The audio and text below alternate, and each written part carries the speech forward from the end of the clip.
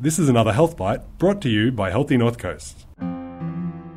I talk to parents very frequently because there is something about having a baby which seems to attract helpful advice from family, friends, even little old men will stop you in the shopping centre and tell you how to attach the baby successfully to the breast. Most of that advice seems to come in two major themes. You've got the group of people who think your baby should be controlled, has to go into a routine. Be careful not to spoil him, and you are the boss.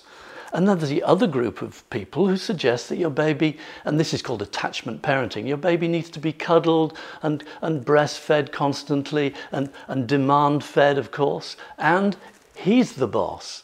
Now, why there are these two models actually goes down to history.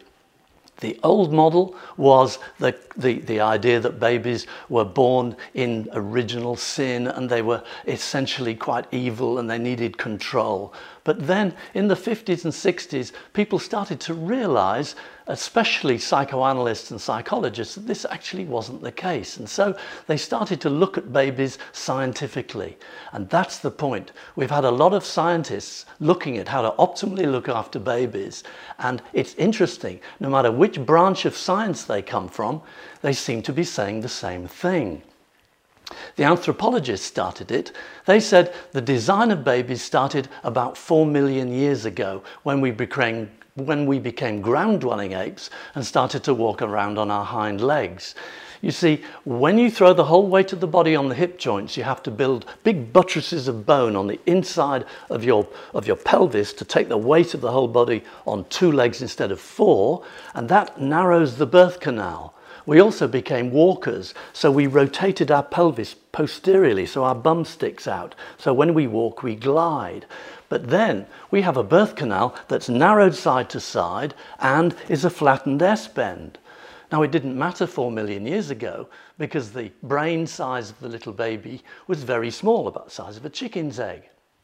Then along comes Homo sapiens, that's you and me, and suddenly nature's got a problem. How do I get a big brain baby? Because that was the difference about being Homo sapiens. They have big brains. How do you get a big brain baby out through this narrow athletic pelvis? And we started to lose mothers and babies, even when babies were presenting normally, by the head. And so obviously, evolution is going to correct for that really quickly. And the way nature corrected, the way evolution selected it, was we have our babies earlier in pregnancy. So quadrupeds can have full-term babies. They can have miniature adults. They can keep their baby inside until they've got 80% of their brain formed. Our babies come out much earlier in pregnancy when they've only got 25% of their brain. So the take-home sentence is, you take home a preemie. You don't take home a full-term baby. So where does your common sense tell you about what to do with that baby? Of course, you cuddle him closely. You provide him with a womb-like environment. And in fact, biologists call babies an exteriogestate fetus. And if you look at human milk, it's milk that is given to a baby almost continuously. It has very low protein. It's not a 4-hourly milk, never was. 4-hourly feeding was invented by German anatomists who looked at the size of the baby's stomach and said this needs to be filled and emptied about 6 times a day to give the baby his 24-hour caloric intake. Didn't check with the babies, because if you look at babies, they'll feed on and off throughout the day, throughout the night, if they are close. And that's the point. Demand feeding is, of course, the only way to go. So the question is, what do you do when your baby cries? It's obvious. The first thing is you feed him. Oh, I fed him an hour ago. Feed him again. We have a continuous contact milk. He may still be hungry. And in fact, ultrasound studies show that when a baby's stomach empties of breast milk, it takes only 32 minutes to do that. So overfeeding your baby is really, really hard. And in fact, I wouldn't even think about that until you get down the track to 4 to 6 months of age. And then you should be sorting out whether your baby is hungry or whether he just needs a cuddle. If he's not hungry and he's still upset, how do you deal with him? Well, he's a preemie. put him back in the womb. So you replicate life in the womb. What's it like in the womb? Well, first thing, you hold them close. Babies are very snug when they're in the womb. Rounded back, contained limbs. Babies love to be swaddled. And when you swaddle a baby, make sure the swaddling is only the upper limbs. Don't swaddle his legs straight out, because that can affect the development of his hip. Babies should have their hips flexed and their knees slightly abducted or splayed, as we say. The second thing about being in the womb is it's really noisy. Everyone's tiptoeing around the baby. Completely unnecessary. The noise level inside the womb is the same as an underground train entering a station. It's 85 decibels in there. Why are we tiptoeing? And of course, the main noise that a baby hears within the womb, the sound of the heartbeat. That's why we hold babies on the left. You look at all the artworks, babies on the left. Why we pat babies at maternal heart rate, lullabies, maternal heart rate. Maybe that's where the word shh comes from.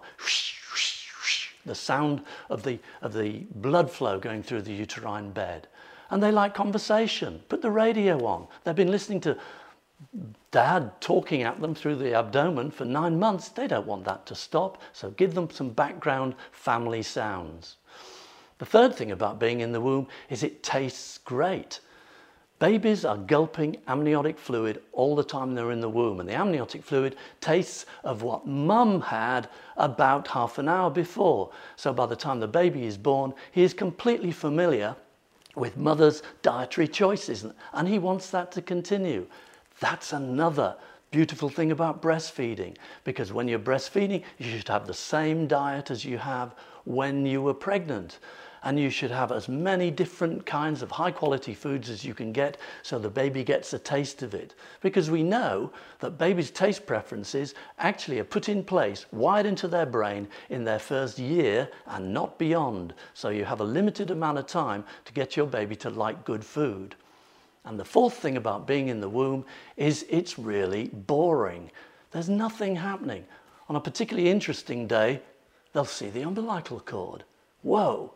But most of the time they're just looking at the inside of the womb. So when they come out, suddenly it's all lights and magic and sisters and cousins and aunts and everybody's in their face. Some babies can cope, but most babies can't.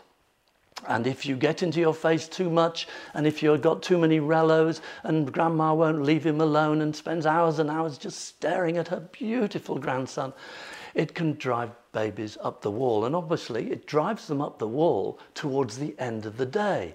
That is why at 4 to 6 weeks, babies get the colic. That is, they start to scream and they start to draw their knees up and they look like they're in terrible abdominal pain.